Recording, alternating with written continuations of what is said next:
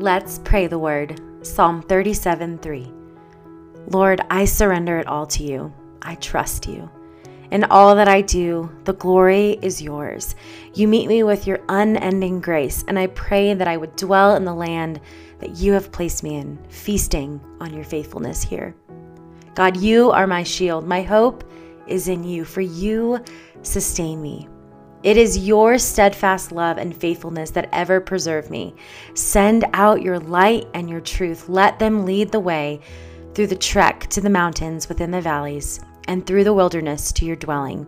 You are my hiding place from the wind, a shelter from the storm, like streams of water in a dry place, like the shade of a great rock in a weary land. You sit enthroned over it all. You, God, are all that I ever need. When I dwell in who you are, entrusting myself to you, I gain an eternal perspective to see that in the stretching, refining, and the growing, that you are at work in it.